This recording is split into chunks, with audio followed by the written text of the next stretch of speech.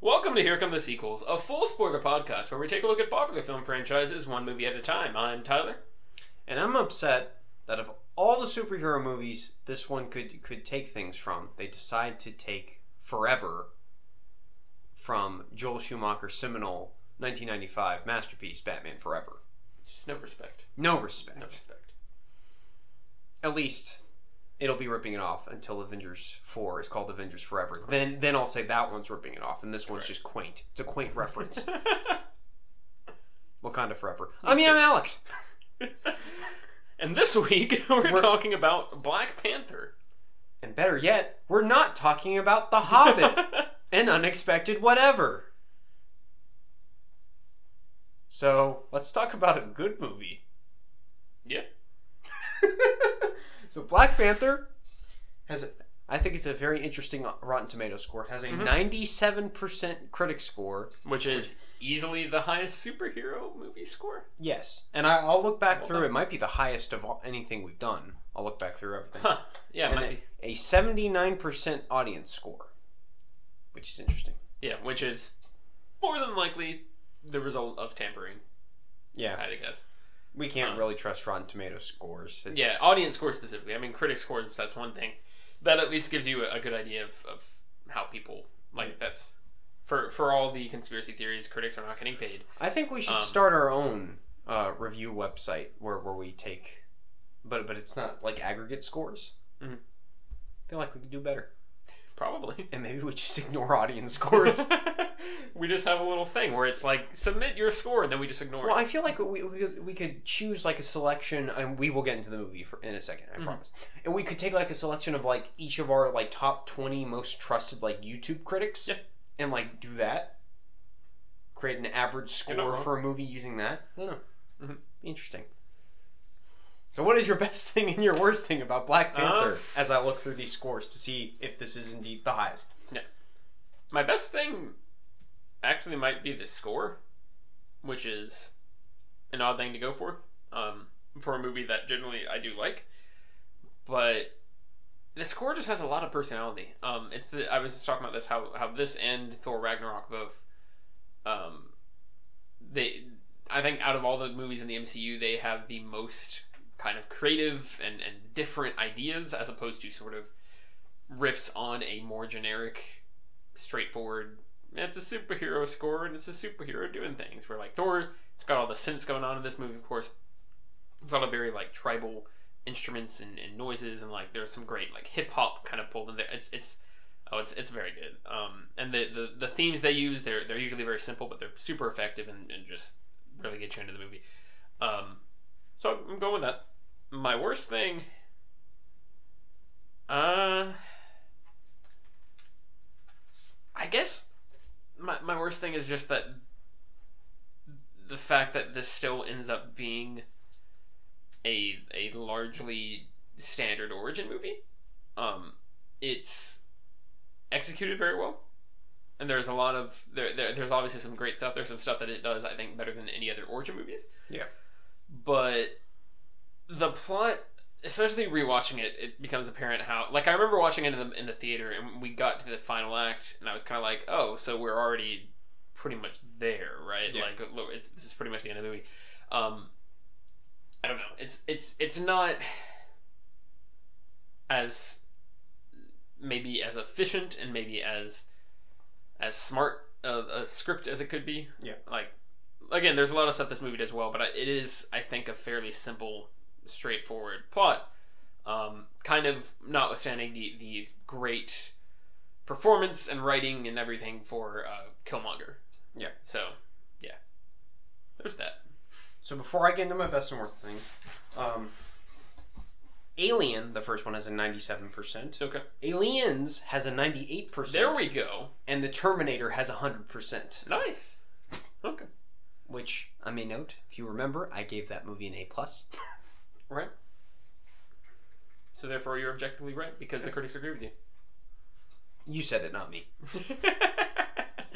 So my best thing, I had a couple things that I could have chosen. My runner-up, I guess, is all the political intrigue and all that stuff. How it was interesting comparing it to the Star Wars prequels. Not just in terms of, like, A lot of the visuals are very similar to the prequels. And that might get into my worst thing. Sure. But also just the political intrigue actually makes sense, and there's like consequences, and I can follow what's going on. Yeah. And it's not just people speaking on just these random platitudes that don't actually matter. There's a debate about ideals. Yeah. And like how the villain and his way of thinking actually affects the hero and his arc and what choices he makes at the end. Mm-hmm. That's all really well handled. Plus, it's very, of course, it's very relevant to what's going on today. But it's not. It's not blunt. Yes, it's not blunt. It's not heavy-handed. It's just played very realistic. And I know we're dealing with a goofy comic book superhero thing, but it feels real. And yes. I don't know. It's just very, very well handled. It doesn't feel like it's pandering or anything like that. It just feels like, hey, here's interesting motivations for these characters. Yeah. But my real best thing is just the villains in general. Killmonger, of course, he's one of the best. But I don't want to leave out Claw. Yes. Because Claw, he's a one-dimensional cartoon character, but he's delightful. Oh, he's fantastic. And I want Andy Serkis to be a Bond villain. That's sure. And I know a good portion of this movie is actually kind of a Bond movie. That's kind of the angle they were going for, particularly the casino sequence, which is one of my favorite sequences in the movie. But I want him to be a Bond villain so bad. Yep. I just want to see him get more live action roles out of this. I would like to see them start to spin that in, because I think this was a great just a little supporting performance from him, and it's fantastic. And of course, like you said, Killmonger is incredible. Michael B. Jordan. He saved it from fan stick. Yeah, it doesn't quite go to Civil War lengths, but I watching this movie, it reminds me a lot of what I was talking about with Civil War, how it's sort of a flip on typical story structure, where Iron Man really is the antagonist of that movie, even if he's not necessarily like he's not portrayed as a bad guy necessarily, but he is the antagonist. It's not to that extent, but there is a level of like where we've almost got dual protagonist, and like it's not quite as straightforward that like. I mean, it does the thing that origin movies have been trying to do for so long, where you look at Spider-Man 1 with Green Goblin, and you look at what's a million other. I mean, obviously, like Iron Man, the first one to an extent with Obadiah Stane, and there are other examples that I don't feel like sitting here and going through our entire backlog of superhero movies. But like most origin movies, they'll introduce a villain. I mean, Amazing Spider-Man would be another example. They'll introduce a villain that sort of the greatest movie ever made. That gets set up, and then they'll just sort of get a parallel origin to the hero, and then at the end they just sort of have a big fight, and then nothing really, like it's just like, oh, you're setting this up, and basically it just ends up with a lot of conveniences, and it sort of plays into a weird direction, and I don't know, there's a lot going on there that in normal origin stories that just doesn't work for. I mean, another would be Matt Mikkelsen from Doctor Strange. Where I think that's probably a better example than some of those other ones, where it's just you've got the villain's kind of extraneous, but then they sort of shoehorn them back into the plot because they've set them up. There's not really a philosophical difference. It's just sort of, and there is one in Doctor Strange, but whatever, that's not really the point. Basically, they just set up a villain. The villain sort of just like slams into the hero at the end of the movie, and they have a big fight. This one, it is literally like, he's a character. He's a strong supporting character, if not a main. I mean, he's a main character, but like, if not like one of our protagonists. Like we're following him. We're seeing how he thinks, and we're seeing why he feels he has been wronged by Wakanda, and why he feels he needs to strike out and kind of take back the world for Africans and African Americans and everything. Like go back out and help his people, and it's a whole thing.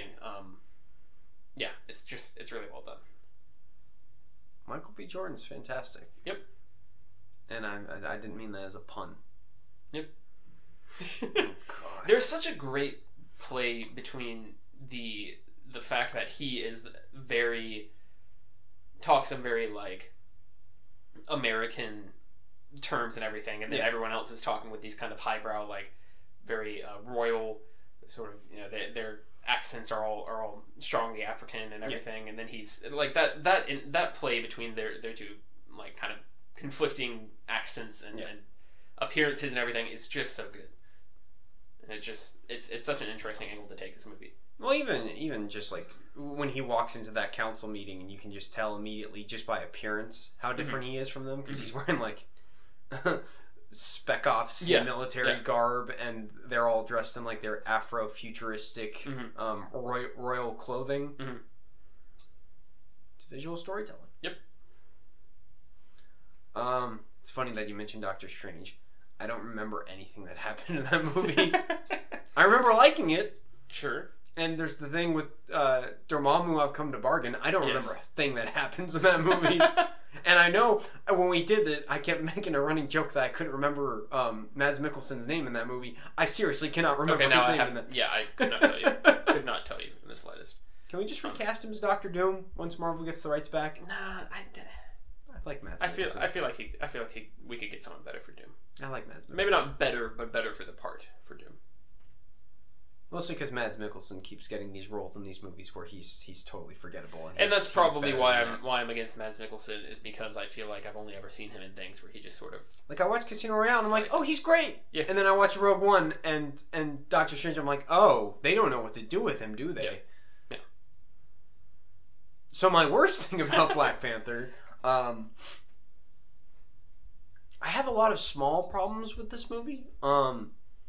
There's not like a big like chink in the armor like that's its fatal flaw. Mm-hmm. There's nothing like that, but I feel like just the CGI is just not up to snuff. In certain places it is. It's probably like a half and half type thing.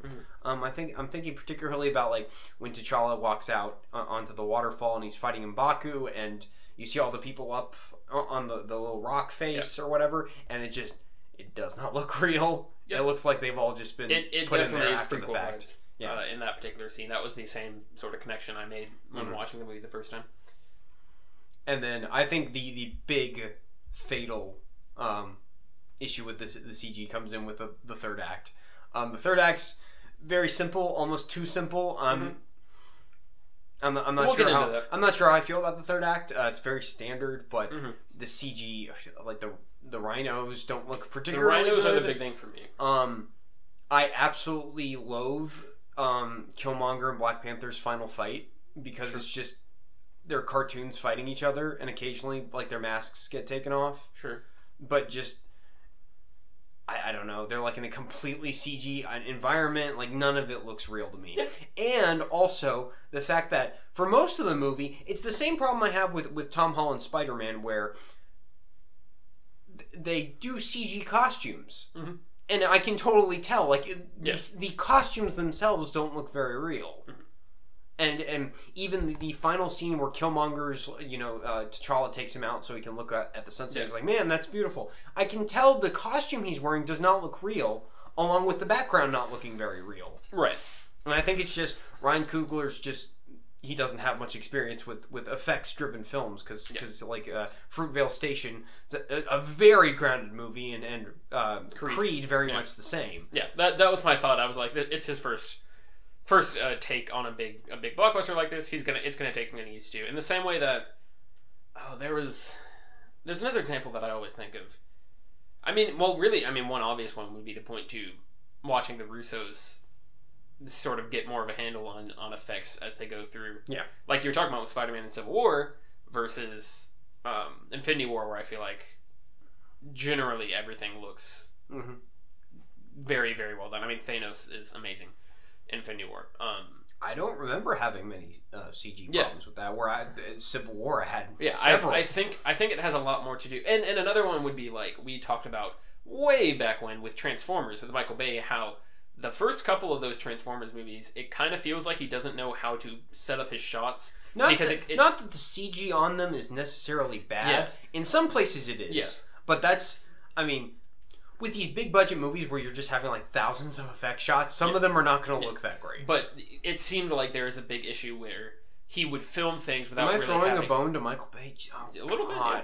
It feels like he would film things where it seems like he wasn't quite sure what the composition of the shot would be once you added the giant robot, and therefore things look very close up and things didn't have much room to breathe. And it feels like by the third one he actually did really well in that, and we actually think that's the best out of all those movies. Because as good as you can get with those movies, we should not go back and watch that. Probably not. It would probably not. But at the time, we were very surprised because it does actually look really, really good in some places. And that's sort of how I feel about this. I'm not going to like harp too much on CGI because I'm just like, yeah, probably could have been better. I mean, it's. I think it's more just because that's the other thing too is that people say, oh, there's just too much CGI going on. And it's more like I think a lot of the times it has less to do with that and more to do with not knowing how to use CGI effectively. Mm-hmm. And I think that because I mean, there's going to be a Black Panther 2 directed by Ryan Coogler, I would assume. I mean, considering how much money this made, I well, can't see well, there's going to be a Black Panther 2. I'm assuming Ryan Coogler is going to direct it because that seems to be their approach to movies as a late the MCU's approach. But yeah, so I feel like that's probably going to be much less of an issue in the next one, assuming that does happen, which I'd be very surprised if it doesn't. Anyway, I was going somewhere with that.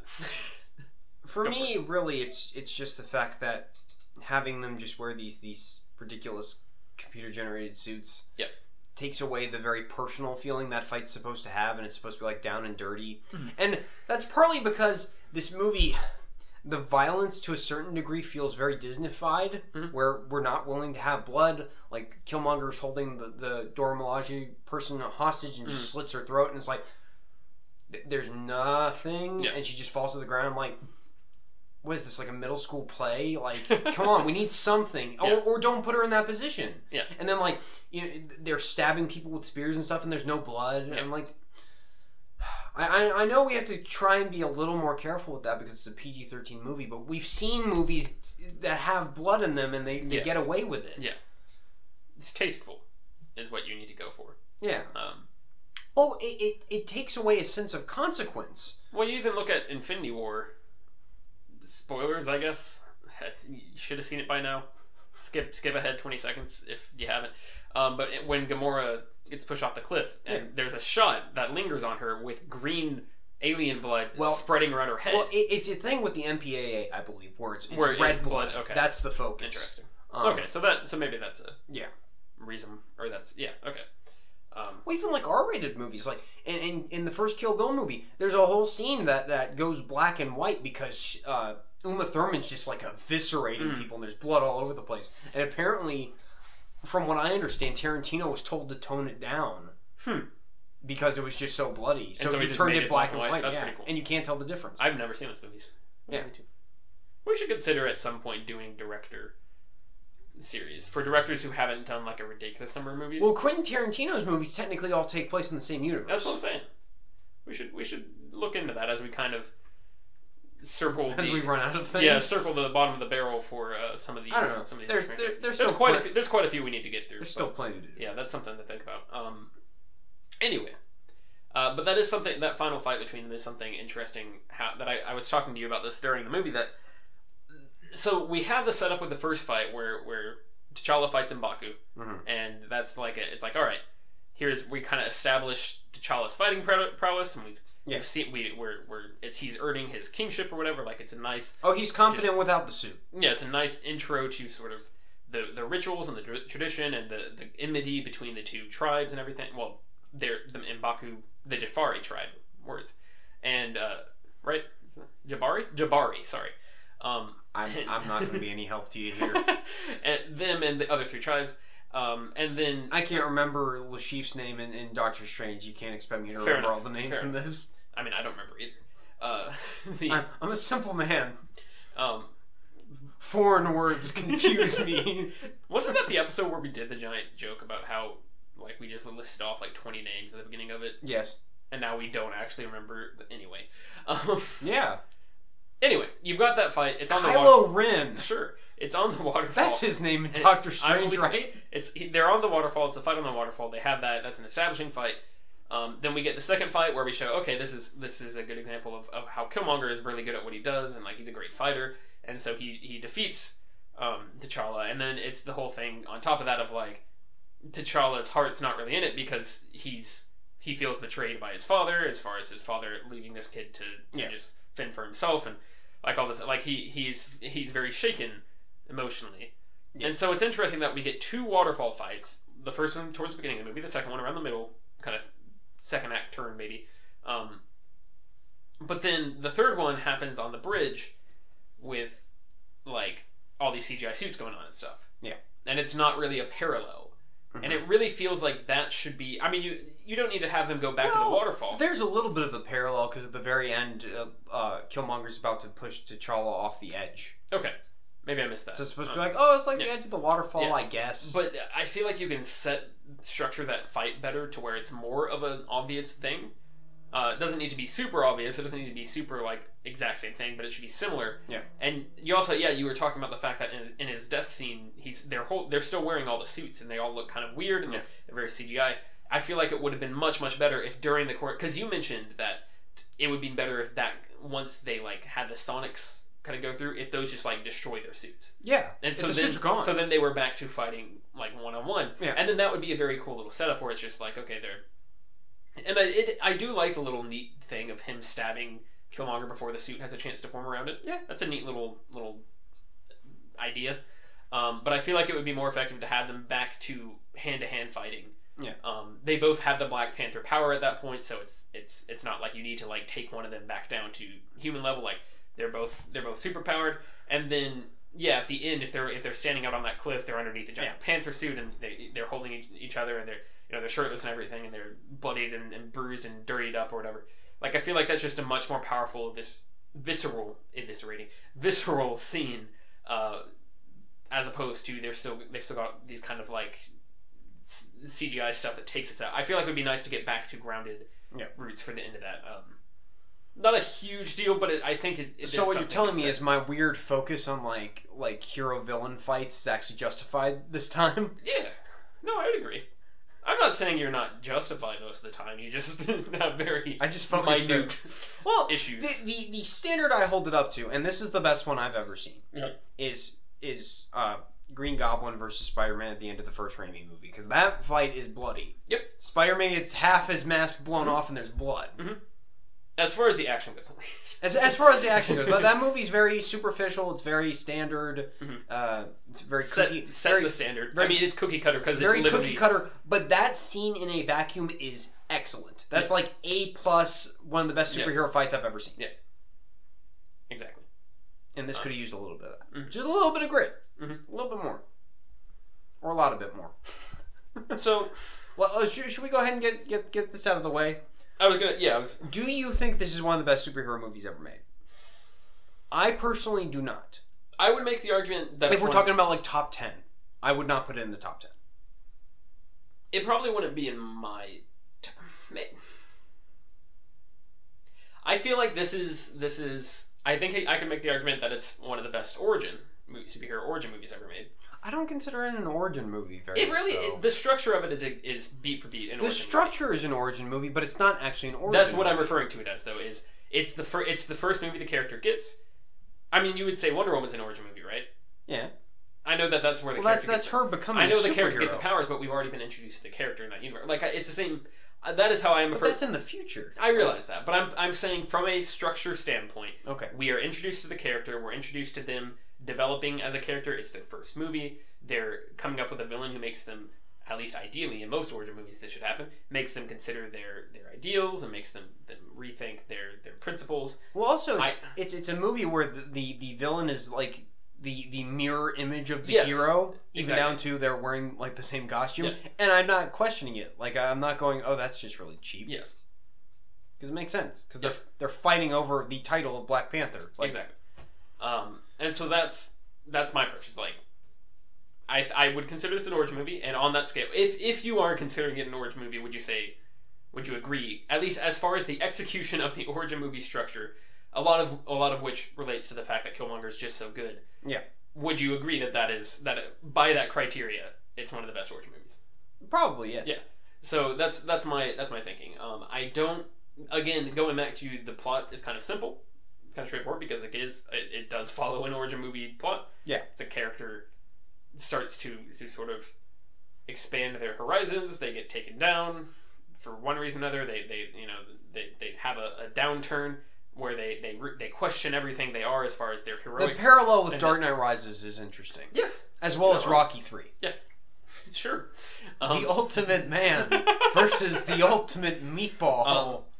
But yeah, overall, getting back to the point, I probably wouldn't put this in my top. It might make my top 10, but definitely want to be like top 5 superhero movies. And the reason for that, I think, has a lot to do with the fact we are both white males. That's not to like. I think it's hard for us to. We both, I think, you agree, very much understand the significance and the importance and how awesome it is to have this movie exist. Yes. Like very much in the same way as Wonder Woman, although I think this one maybe has even greater cultural significance. Well, that's an interesting comparison too, because just because they came out so relatively close to each other. But because there is something to think about there as far as Wonder Woman is very much, and I appreciate that it does this, but it's very much the big showstopper scene is she's superhero female, and she saves the day. Yeah, I'm specifically talking about the No Man's Land scene. Yeah, she saves the day. She's powerful. She refuses to step down, and she stops the World War One or two. World War One, not Nazis, the Germans. She takes out, saves the town and everything.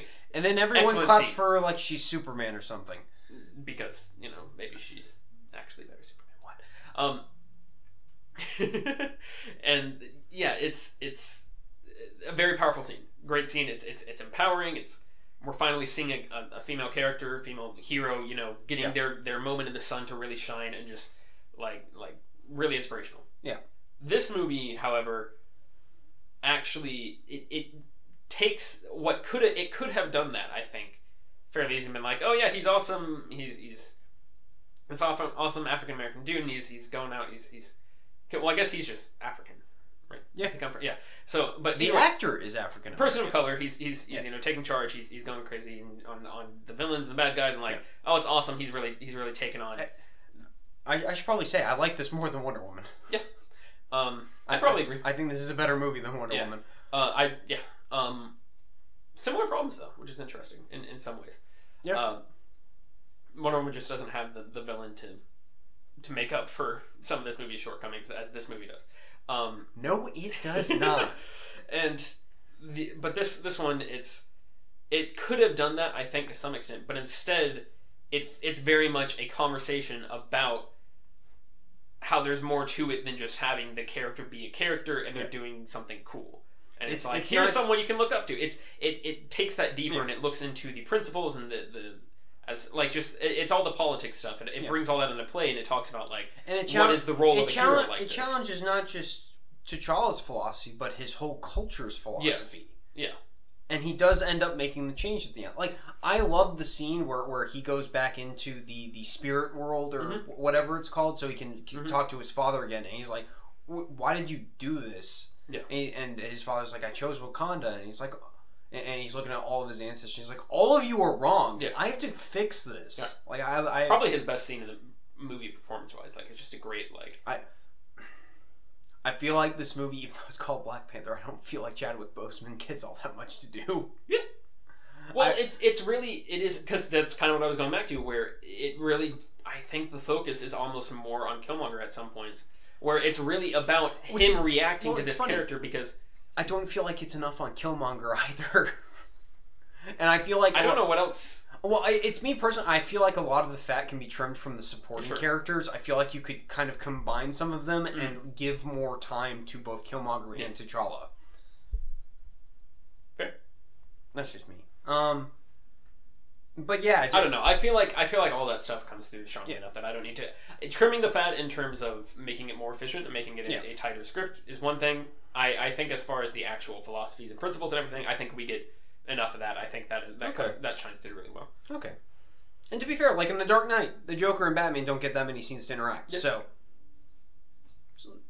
like they don't need tons of screen time for us to get their philosophies and why they're and why experiencing someone with this philosophy can change their character. Yes. Once they do finally interact. But overall, like I understand the cultural significance. However,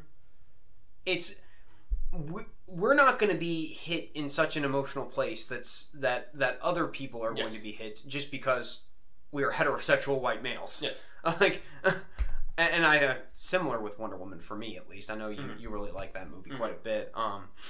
But and it's it is similar to Wonder Woman in terms of like I understand that cultural impact, but I'm not in terms of how I'm looking at it and how I'm grading it, I'm not judging it on that. Yeah. I have to. I'm trying. I don't have to. I can judge it however I want. I'm judging as racist as you feel like. I'm judging it on the basis of it being a film and the merits of it as a film, as a story, not just its cultural impact. Right. Although, of course, that's important to talk about, but that's not how I'm looking at it. Yep. I still think it's. I mean, it's not like we're saying that it's like a bad movie or anything like that. Oh, it is. It's the worst. That's fair. It's worse than Thor: The Dark World. What did you give Thor: The Dark World? It hurt me to say that out loud. It physically hurt me. But yeah, like it's just it is I think a little bit run of the mill in terms of if you laid this out, if it was a cast of white people, like that's kind of but like I think it would be a lot, and it wouldn't work if it was a cast of white people, of course. Like that's not the point, but I think you get my idea where it's still good. It's just maybe I think what's actually on paper is not as I don't know. It's better. It is I would say better than the sum of its parts. Yeah, because of a lot of that cultural impact stuff. That I'd agree with that. Yeah. All that being said, I like a good bit of the supporting cast. Yep. I think Shuri is one of my favorite MCU characters.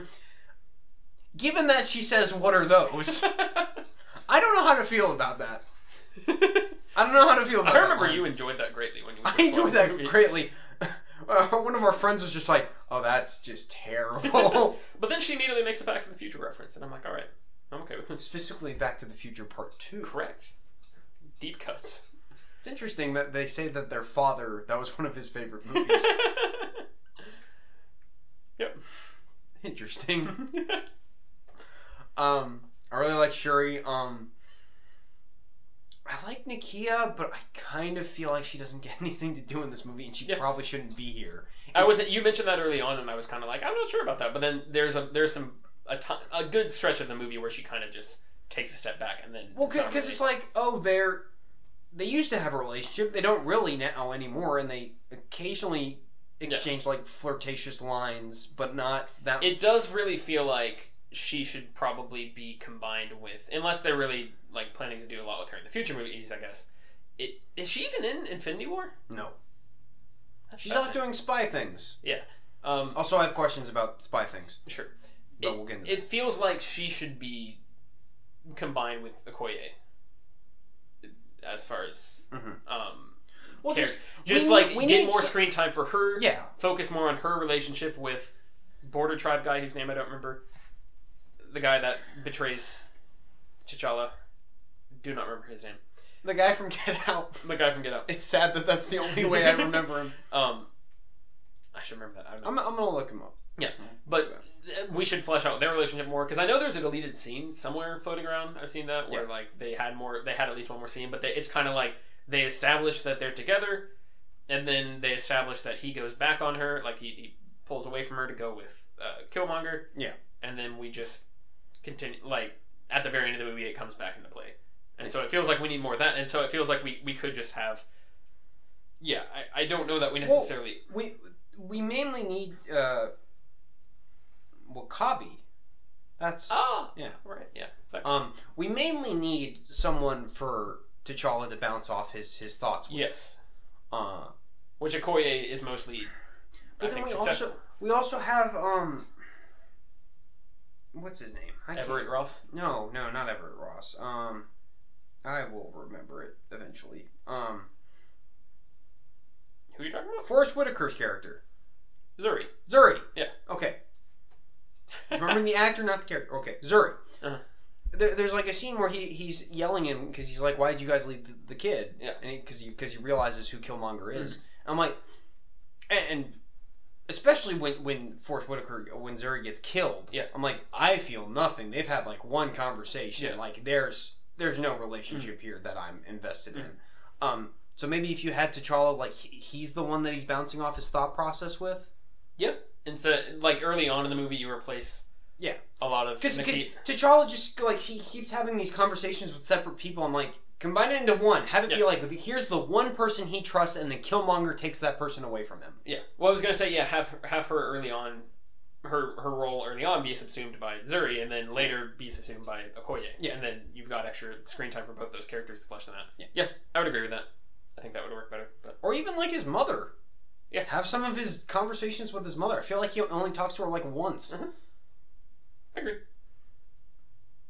I don't know. A lot of the points where I'm supposed to feel emotionally invested, I'm like, I don't really, because I don't feel like I know a lot of these characters very well. Like, I'm enjoying the performances, particularly Shuri. Right. The Q scene is excellent. Right. But I'm just not feeling it. I'm just not feeling engaged. Yeah. That's fair. Yeah, and then Everett Ross is in this movie. I don't know how I feel about Everett Ross being in this movie. It is. You were mentioning this earlier.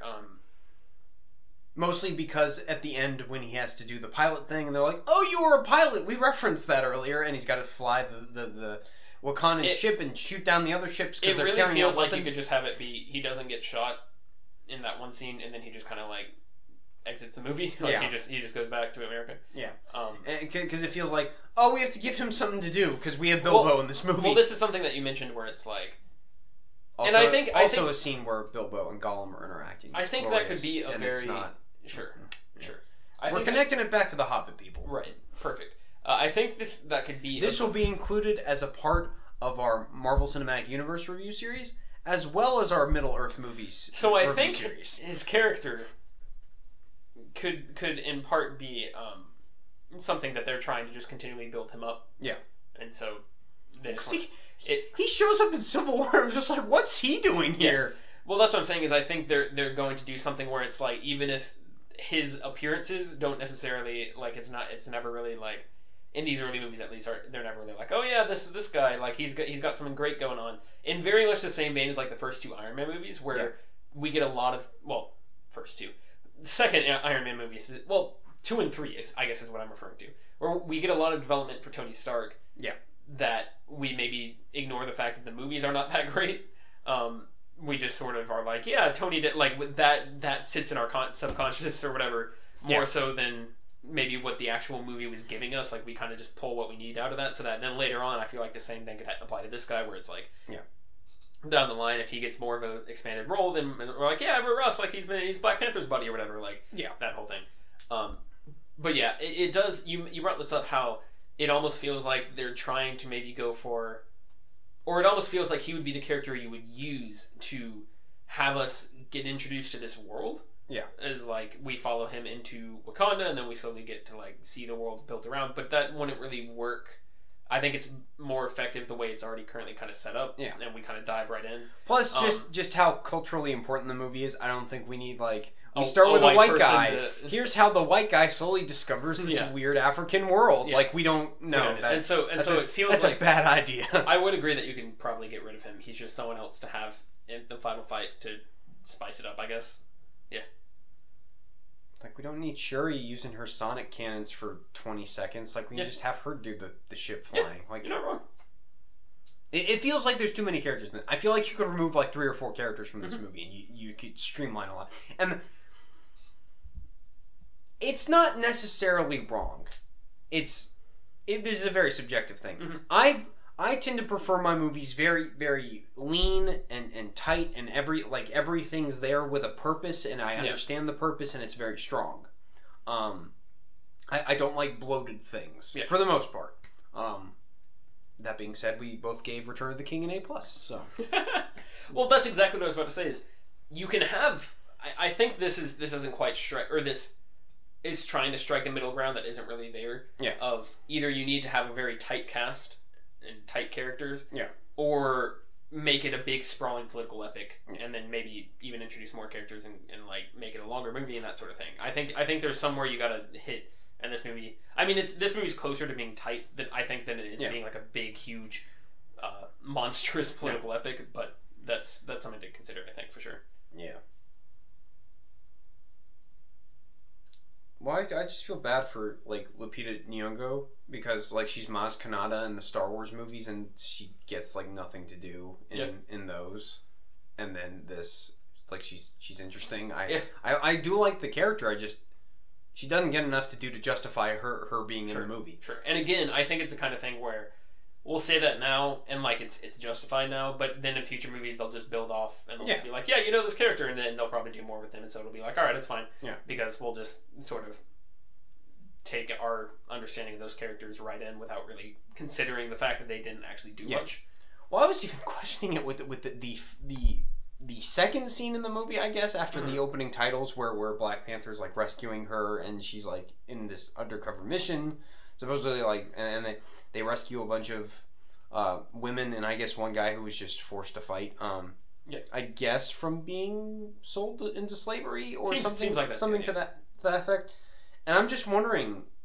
Well, first off, he rescues her just because he needs her to show up to the ceremony where he's crowned king. I think it's largely T'Chaka is now dead, and so like that's a big deal. I feel like she'd be upset. The idea is that she'd be upset if he did not stop her and be like, hey, something big's going down. For me, it feels like, we need an action scene at the beginning of this movie. It is. So we're kind of we'll form something. Yeah.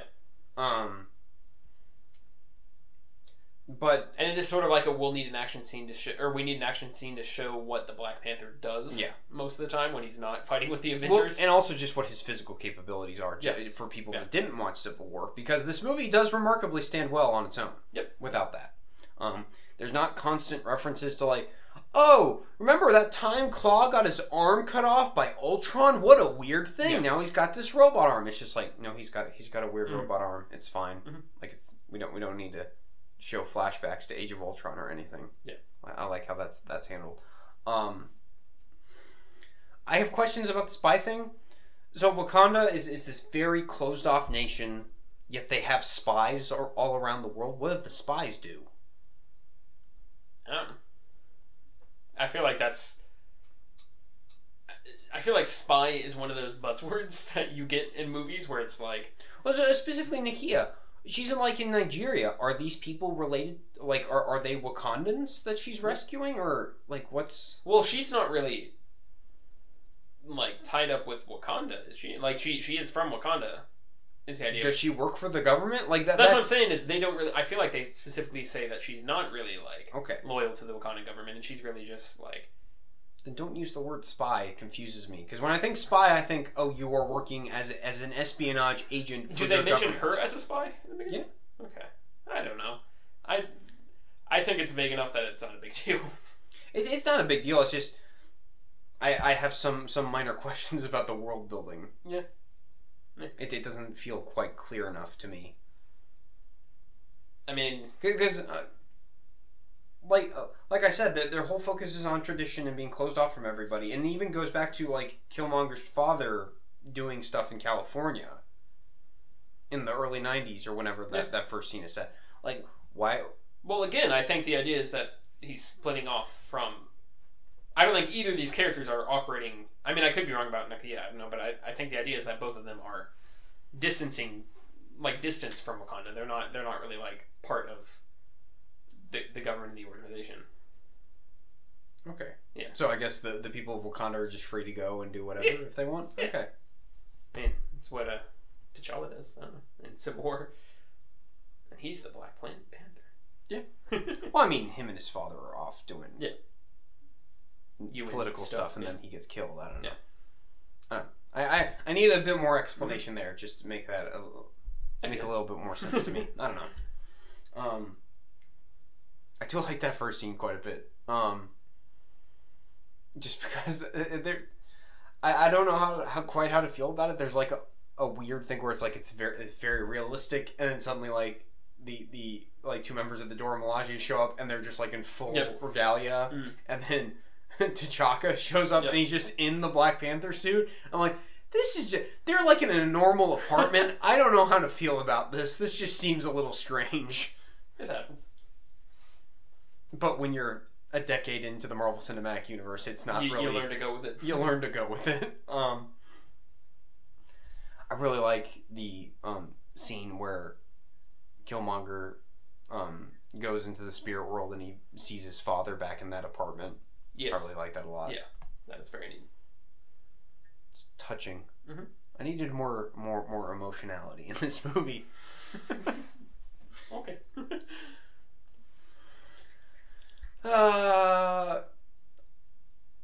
talk action scenes? Because I feel weird about a lot of the action scenes in this. I guess I'm trying to think of. For me, I think the only exceptional one is the casino that leads into the chase. Sure. That's the one that I really enjoy. Yeah, that whole sequence is great. It's just like the single shot that's panning around the casino as everybody's like doing their thing, and then Okoye kicks the guy and then jumps off, and then it cuts back to T'Challa and he jumps up in the air, and then Claw hits him with the sonic cannon. Yep. And he's like, "I made it rain!" Yeah. And there's tons of great. That car chase, of course, has quite a few great moments as well. Yeah. Well, just like the creative thing of Shuri's like in the hologram car or whatever. It's great. Mm-hmm. And then when she runs over the dude, and he's like, "You're doing fine. You're doing great. Keep going." Yeah.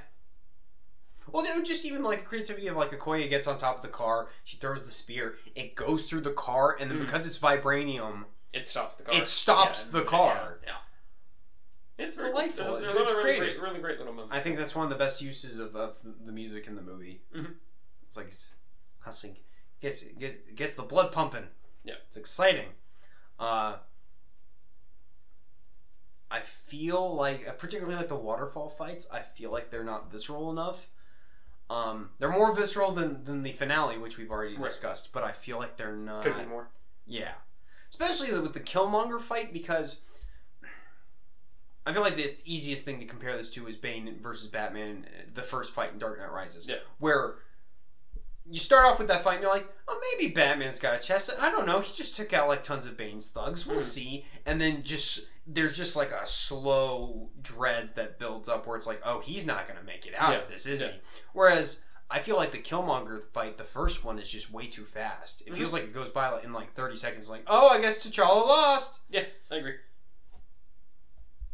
I need more build-up. Be effective. Again, also there's no sense of like who's got the momentum until like T'Challa got cut in the leg and then he gets stabbed like immediately after that. I'm like, oh, I guess he lost. Yeah.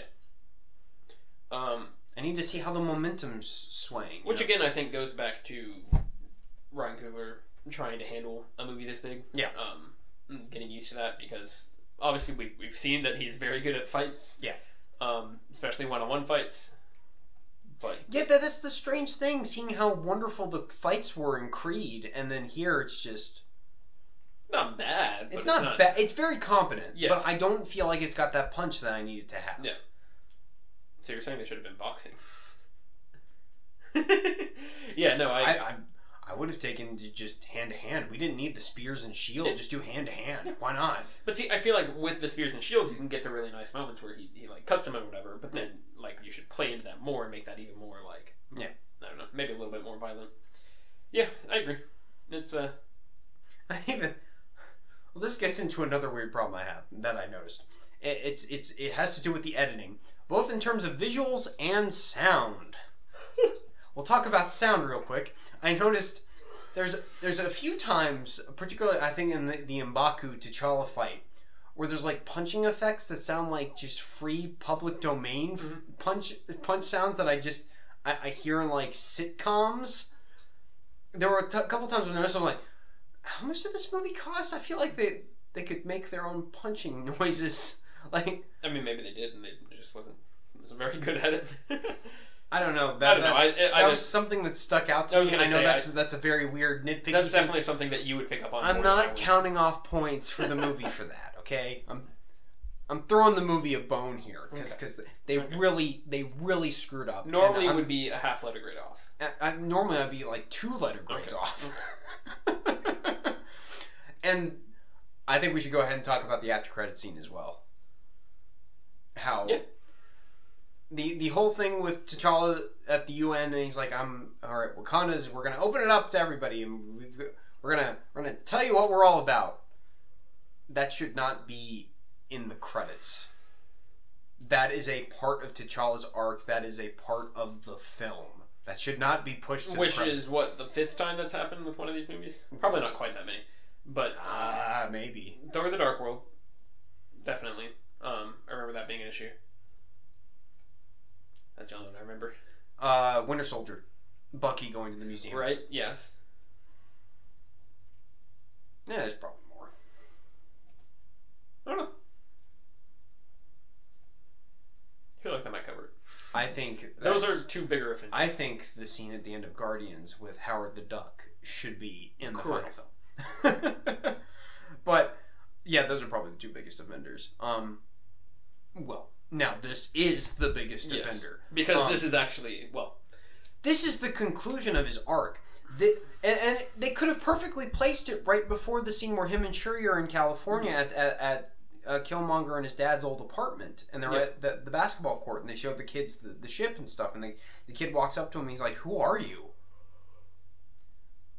The only argument I can see for why it was placed in the credits is that both the UN scene and the basketball court scene both end with somebody asking T'Challa a question, and it cuts.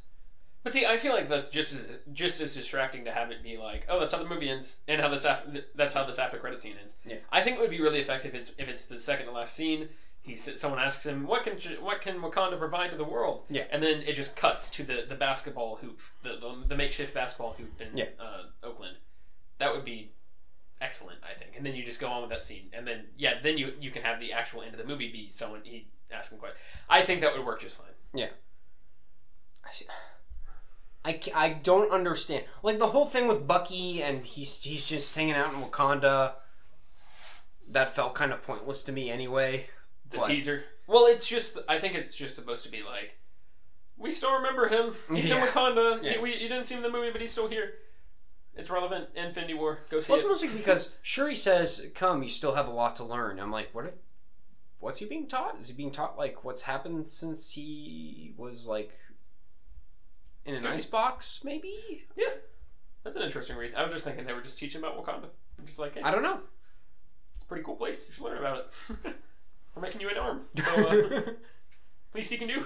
All right, we're gonna need a mold of the half of your arm that's still there. That way we've got a nice surprise for you. It's not gonna be a new metal arm. It's totally gonna be a new metal arm. But we all signed it. The only problem is Wakandans, they've got fancy handwriting. You won't be able to tell whose is whose. Sorry. And now you have to learn in order to be able to read. You have to learn to be able to read their handwriting. I want the Oh! I got a major nitpick. And it's my thing with languages and people speaking different languages. Oh, Lord. I'm sorry, I keep having this problem in movies. Maybe movies should stop doing them. So the movie's constantly switching from people speaking English to Wakandan. Or whatever. Right. I don't know if it's like an actual Wakanda I think it language. says it in the captions. It's like Zosha, isn't it? Is that it? Okay. Something like that. I could be completely wrong there. We'll go with that. But it's constantly switching between the two languages. And that's fine if they're talking to like Everett Ross or even Killmonger if he only knows a little Wakandan. But when like Nakia and T'Challa are talking to each other. Yeah. Why are they speaking English? Mm-hmm. I don't know. And I know it's a movie made for American audiences. We need them speaking English most of the time. But it's more have them speak English the whole movie. Don't even bother having them speak a different language. Don't have them cutting back and forth in the middle of a conversation. I find that distracting. I don't know. I think go one or the other. My argument for this, and the reason why for one, just from an aesthetic and I don't even know what you would call this, but like a feel standpoint, I guess. I think I really like that the kind of setup and I don't even know how to describe it. I just feel like that works very well for what they're going for with the movie, as far as the kind of blend of the modern and my argument for this would be, and the reason why I can kind of just like no prize it away and just sort of let it be, would be maybe the idea is that their language is sort of like ancient Greek, in that sort of where it's sort of a more traditional, or Latin would probably be the more obvious one comparison. But it's more of a traditional, a historic language. It's not necessarily something that they like would use all the time, and it's more for. But if most of them are so I don't know why they would. But if most of them are so focused on tradition and stuff, wouldn't a lot of them just speak that language? Well, no, I'm saying like it's because like I feel like a lot of the times when they switch that language, they're saying like a phrase maybe or something, or like they're saying like it's good to see you, or like I feel like they use phrases in that a lot of the time.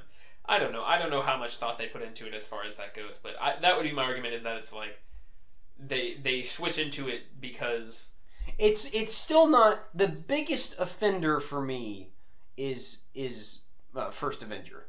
Yeah. Or is it Wonder Woman? I don't know. I don't know if it's worse because Wonder Woman, like I said, none of them are speaking German, and then there's specifically a scene where the Native American guy, like they're trading. They're speaking in different languages. Then we just cut back to the German guy. That's almost worse because at least in First Avenger it's consistent. Just everybody speaks English. Right. All right, Wonder Woman's the worst offender. Scratch that. I feel good about that. That's so bizarre. The number of comparisons that you can make from this. The problem for me is comparing it to Tarantino earlier. He sticks to his guns with that. Yep. Like in Inglourious Basterds. The freaking dinner scene or whatever it is. The bar scene, yeah. The tavern scene. That I need to watch. And they're switching between different languages. Like I love, and when he has English, he comes up with an excuse. Mm-hmm. Like the opening scene of Inglourious Basterds with Christoph Waltz when he is confronting the guy and he's like, "You're hiding Jews, aren't you?" He's speaking French to try and appease the guy and try and be nice. He's like, "I'm sorry, but I'm afraid I've used up all of," and he's speaking French. He's like, "I've used up all of my knowledge of the French language. Do you mind if we switch to English?" And then he says, "All right, fine." And then they switch to English. Like there's a logic to it that so many of these movies, whenever they bother with the to have foreign languages, they just like, we're freewheeling it, just whatever. You feel like speaking English, it's fine, just do it. Yeah. Yeah.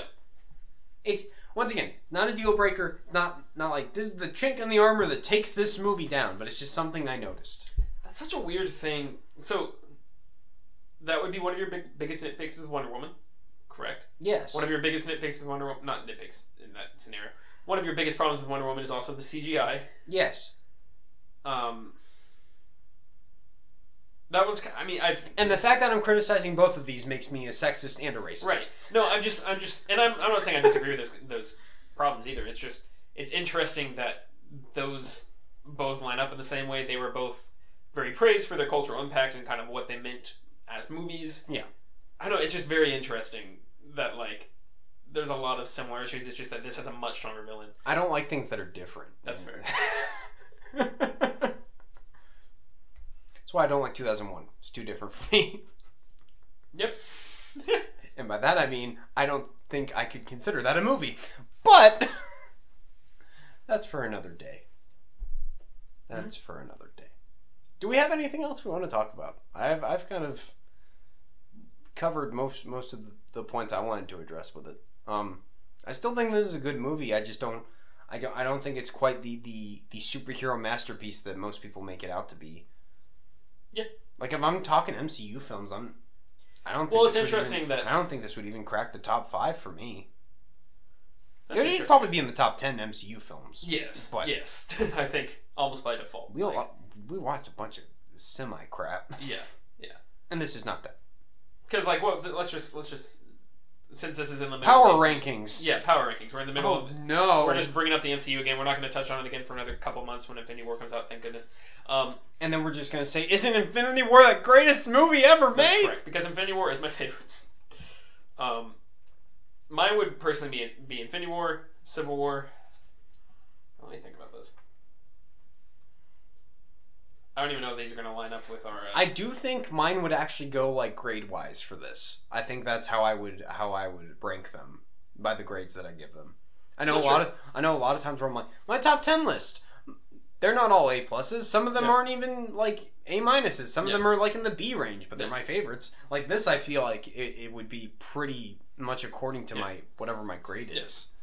We don't have to go all the way down the list. I just want to do the top 10 to see how we feel about that. No. Or should we do our Black Panther grades first? Probably. Where are you going? I don't know. I'm at the same place where I was after we watched the movie, which is somewhere between B and B minus. I'm going to B plus. Okay. And it's interesting. It's very interesting to compare this to Iron Man. Because Iron Man, I think, is largely a movie that is in... I give this B minus. B minus is the exact same grades we also gave Wonder Woman. That's funny. Before I changed my grade to a C for Wonder Woman. Oh. Back when we retconned it in our 100th episode. Because that movie's okay. I probably should have maybe taken that down a half letter grade. I don't know. I can still change it. Oh, you Wonder Woman? Wonder Woman. Okay. Yes. No. Black Panther, I'm 7. We can still change it. It's one of those things. This is very similar to.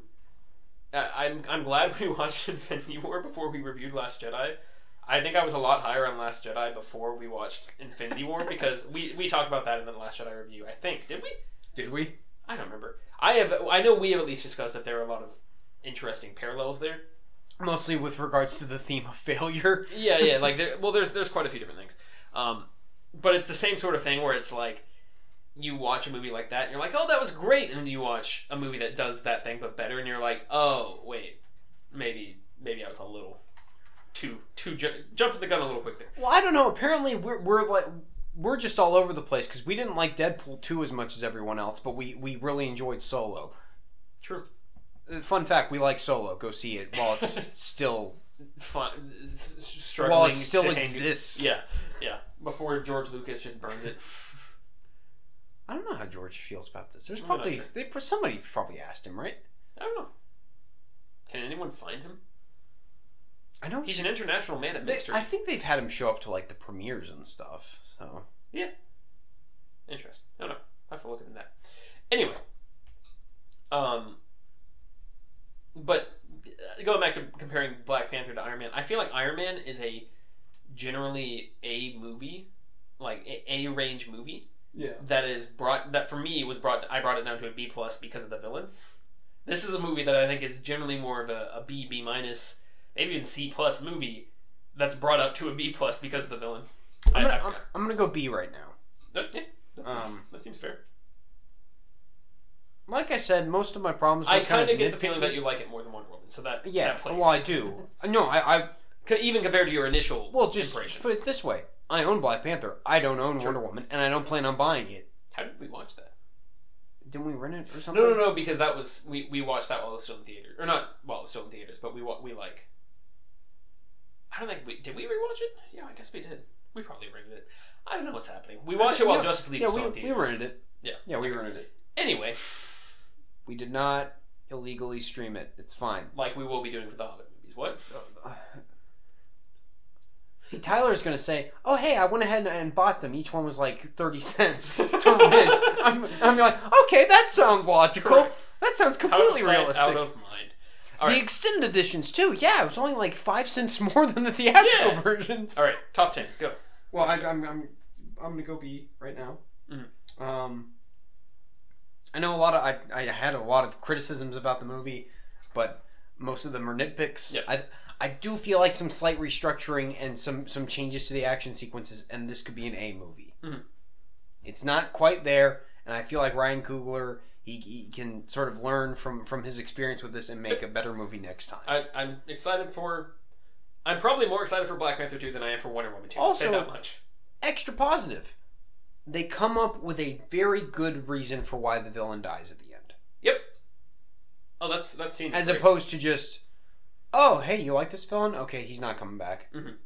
Like, they come up with a story. Or he'll come back 15 movies later in a random cameo for seemingly no reason, but it's also pretty cool. Yeah. Anyway.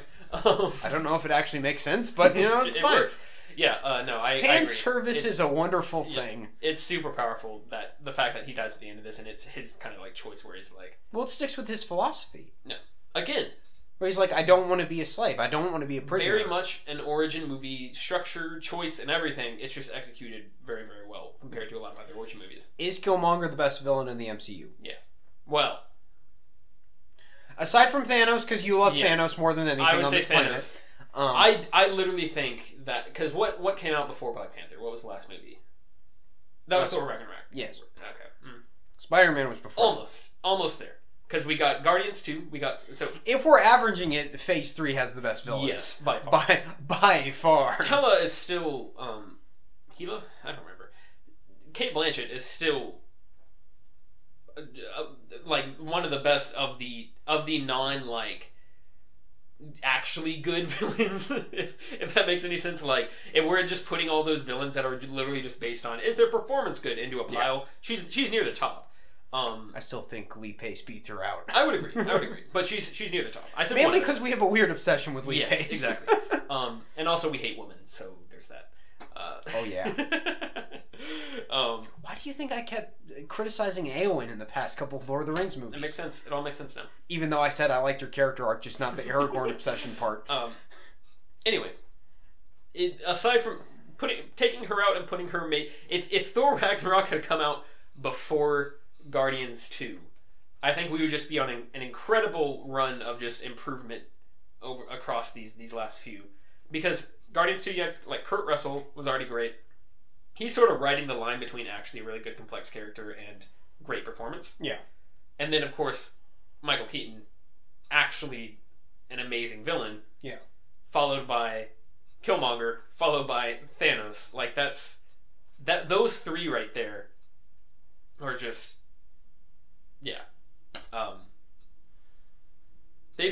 think they finally figured out how to kind of improve on the issues that they've had, which is fascinating because that's something that a lot of people have said is that, like, one of their biggest issues with the MCU, and I think it's very, very valid up until this last round of movies. It's just that specifically, like, finally turned it around. I'm making my power rankings right now. It's fine. We're all fine here now.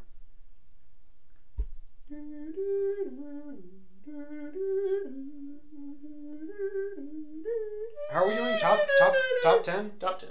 Okay. Oh my god. Alright, I've got my top 6. Okay. So far. We're moving on. Should put in a time code for when we actually start talking about our power rankings. Like 30 minutes later. Let's see what we got here. Well, I guess Black Panther is in... Well, yeah. It's kind of what I figured. Yeah, we were talking about MCU top 10. I think that would be pretty obviously in there. If you get to Black Panther, we can just stop there. Okay. That was the purpose. Well, my top 8 includes Iron Man as number 8. Or, not Iron Man. Black Panther. Okay. All these movies are the same. Run it down. Let's hear it. So let me see this worksheet while you do that. Oh my god. My number 1 right now is Infinity War. Right. And I've seen it 3 times so far, and right. I think I'm sitting at an A, not quite A+. Mm-hmm. I have minor issues with it. 2 and 3 kind of tied. Winter Soldier and Civil War, I kind of think, are the exact same in terms of overall quality. I have Civil War slightly ahead of it. Mostly because I think Civil War is slightly more memorable than Winter Soldier. But I really like Winter Soldier. Then following those, in the 4th spot I have Avengers, then Spider-Man Homecoming, then the first Iron Man, Guardians 2, and Black Panther. So Ant-Man is not no. Well, Ant-Man could be in my top 10. It's between that, Age of Ultron, and whatever the other B- is that I have. Guardians. And Guardians. First Guardians. Which... Ant-Man might beat out the first Guardians for me. Just in terms My question is, does Ant-Man beat out Iron Man for me? It doesn't. It doesn't. not quite there. It might beat out this, though. I really like Ant-Man. Ants! So Ant-Man! So I'm just kind of like looking through real quick. If Star Wars The Last Jedi is in my top 10. Let me think here, because... Okay, I did forget how much I like Homecoming. That's interesting. See, I would say Infinity War is my favorite. That's 1. That's like your favorite movie ever. That might be my favorite movie ever. Civil War is 2. Then probably Avengers. Then I would say Winter Soldier, so that's 5. It may not actually be in my top 5. I'm looking through what else is there. Homecoming, probably. I'd probably put Homecoming ahead of Winter Soldier, just personal preference. Winter Soldier is probably a better movie, but I like Homecoming. Okay. So that's 6. This is riveting audio, I realize. Guardians 2 would be 7. Our power rankings are very similar. Iron Man would be 8. Our power rankings are very similar. I'm choosing between Ant-Man, Black Panther, and Thor Ragnarok, and I think, yeah, I'd probably get to Black Panther over all of those. So, yeah, and then Ant-Man would be 10. Fair enough. I don't think I'm missing anything. Yeah. Ant-Man might actually be my number 10. It might be Age of Ultron's number 9, and then Ant-Man's number 10, and then Guardians is 11, I guess. I don't know. Yeah. So, I was gonna say, I feel like it would be very hard for Black Panther not to be in either of our top 10. But yeah. I'm sure there are people who are like, "What? You like all of those movies more?" And we discussed this for a while. You can listen to everything you just listened to, and then you can understand where we're coming from. I think. Still good. I mean, all of those movies I just listed are movies I very much enjoy. So, yeah. Good stuff. Mm-hmm. Oh no! Now we're doing the Hobbit movies! No! Bad? Oh! Stuff! Do the thing!